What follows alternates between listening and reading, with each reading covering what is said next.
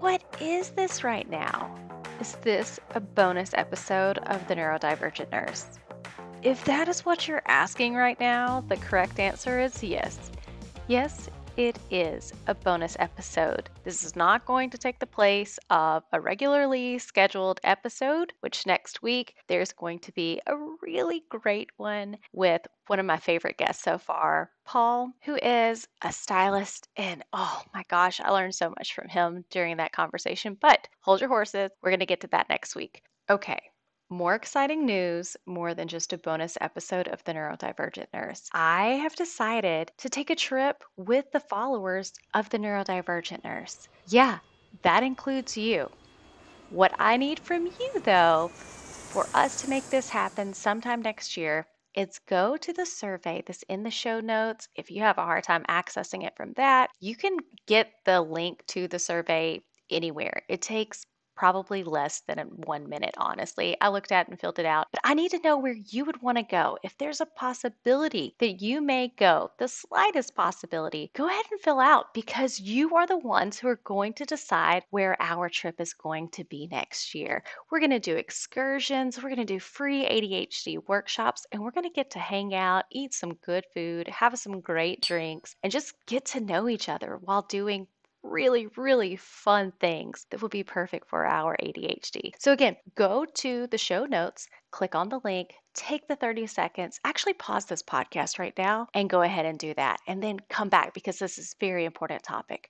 But I can't wait to see you next year. Now, let's get back to the important part of the podcast. For this bonus episode, it has certainly been inspired over the past couple weeks and especially a couple nights ago. And I thought it would probably be a good thing for other people with ADHD to hear how to deal with it. As it turns out, there's a lot of us with ADHD that experiences this regularly. Actually, our content for today is Merriam-Webster's Dictionary's word of the year, and that is gaslighting. I remember several years ago when somebody mentioned it to me for the first time, the first time I ever heard it, I was so confused when they were talking about someone being a gaslighter. You may have never heard of the word either. It comes from the title of a 1938 play where the plot involves a man attempting his wife to go insane. He starts doing things like the lights to dim, but he tells his wife that the lights are not dimming and she can't trust her own perceptions. So we get this word as a type of psychological deception, very similar to that movie. And they actually describe it as psychological manipulation of a person, usually over an extended period of time, that causes the victim to question the validity of their own thoughts, perception of reality, or memories. And it typically leads to confusion, loss of confidence, and self esteem, and uncertainty of one's emotional or mental stability and dependency on that person who is doing it. But in recent years, the meaning of gaslighting it also refers to something a lot more simple and a lot more broad.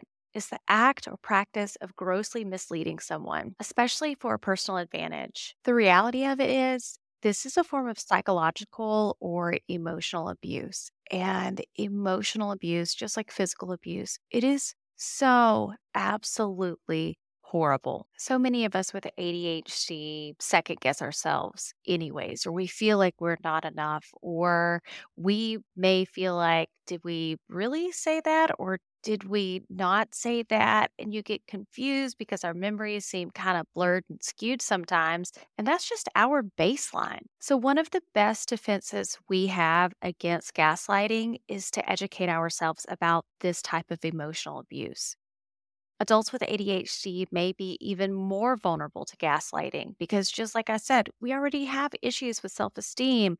We also have difficulty with past relationships, feelings of guilt and shame. Gaslighters will sometimes hide their partner's belongings and blame their partners for being irresponsible, lazy, or so ADHD when they can't find the items. A gaslighter may also tell their partner that they don't need to take medication for ADHD because I know you better than some doctor does. And here are a couple more behaviors of gaslighting, just so that you could be absolutely sure of what we're talking about. Some of those actions include telling you that you didn't see or hear something, saying that other people think that you are crazy, pitting other people against you, which is also known as triangulating, building you up like you are absolutely wonderful, and then completely knocking you down.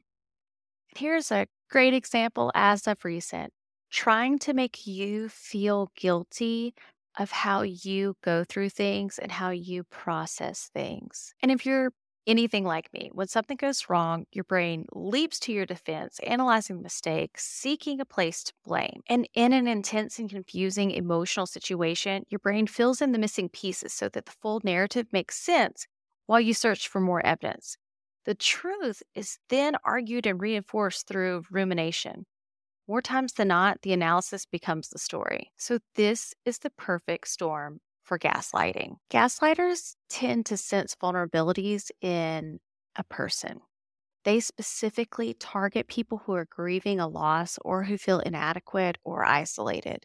If you have ADHD, you probably grew up with the feeling that you were less than everybody else. And in some ways, in all ways, you may have had difficulties maintaining friendships or relationships. You may have been dismissed by others because they said that you were difficult. When you meet a gaslighter for the first time, he, she, they'll do something called love bombing. They will tell you everything that you have wanted to hear from someone, especially after a lifetime of rejection. The purpose of the behavior is to hook you. Once you're committed to the relationship, the gaslighter begins abusive behavior. Early on, the gaslighter asks you about your fears and inadequacies. It feels good to have someone listening to you and caring about what you actually have to say.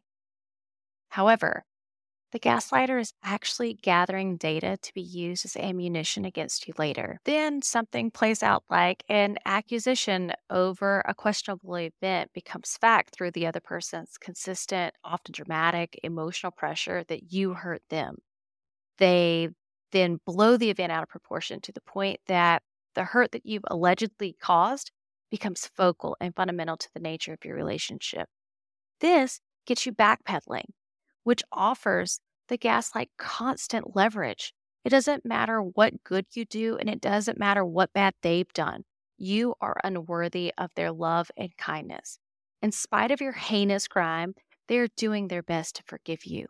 You feel that you are indebted, so you do whatever they want you to do to resolve the issue. But it's never enough. You start to see yourself as a fundamentally demonic person and a failure, even though you did everything you thought was right, which makes you question that too.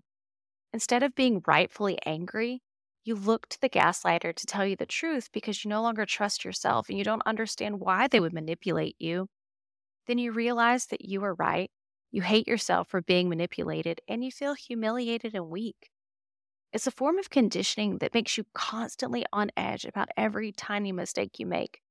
It happens when you're put on a performance improvement plan at work too, constantly working harder to appease people who are only keeping you there while they find someone to replace you. You may eventually hear, "No wonder your sister doesn't talk to you anymore. She knows you're crazy too." If you leave the relationship, the gaslighter will hover. They will draw you back. They'll send you messages through friends and families that they miss you. They'll promise you the world, but will never apologize. They don't think they did anything wrong. The threat of losing their ability to manipulate you motivates a gaslighter to get you back in their clutches. But once you return, everything promised to you disappears, and your relationship becomes more abusive than before. Now, what do we do to get out of the clutches of people who are gaslighting you? We're going to start off by talking about if it's in a relationship. So, for most people, leaving a gaslighting relationship means that they absolutely have no contact at all. That means that you need to block phone numbers, you need to block email addresses, tell your friends and family that you will not listen to any messages sent through them. And you should also meet with a licensed mental health professional because having ADHD makes you so vulnerable to anxiety and mood disorders. Make sure you set up and you follow through with an ADHD treatment plan and you reestablish your connections with the healthy people in your life. The hard thing comes if you have children with a gaslighter. You want to make sure that you meet with an attorney so that you can establish a detailed parenting plan. Now, what if you experience gaslighting at the workplace? Sometimes bosses and coworkers take advantage of the fact that someone has ADHD. They'll accuse you of being forgetful or not caring about your work. Ask your boss or coworker to send you an email with instructions or details of an assignment. If you complete the assignment and you're told later that you didn't do what was asked, refer to that email instead of blaming yourself.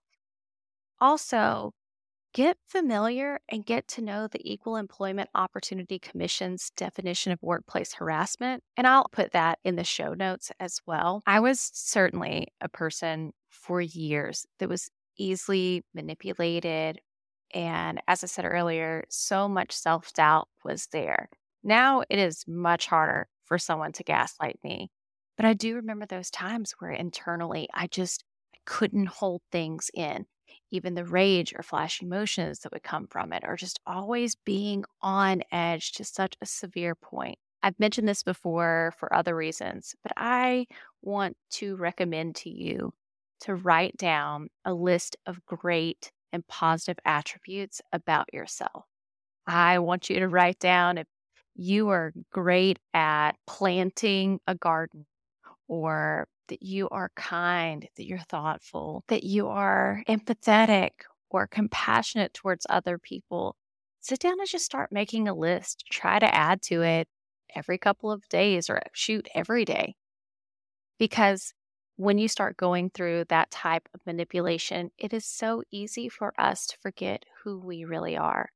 When people create their own version of you and you start seeing yourself through their eyes, it's very easy to forget the truth. And if you have that list written down in a notebook, if you have pages of it, hopefully written down in a notebook, when you hear those things, go back and look. Not saying that we don't all need improvement. This is such a completely opposite conversation because you forget who you really are and the good you really do. Make that list, refer to it in those situations if it's not a situation that you feel comfortable leaving, so that you don't forget who you are at the core and that you are good and you have faults, and that's okay. I hope today's episode really helped you out. If nothing else, helped you understand what the definition of the year is. So that way, if you don't experience it, you can recognize other people who are experiencing it. Go ahead and send them the episode of this podcast if you know someone who may be going through the same thing right now. Also, don't forget, go click on that link and take the survey so that we can go on a trip together next year. Let me know where your ADHD brain would love to go with me. I hope you have a great rest of your week. I hope December is treating you well so far. And I hope that it's a really wonderful month for you. And I hope you know that I can't wait to talk to you again.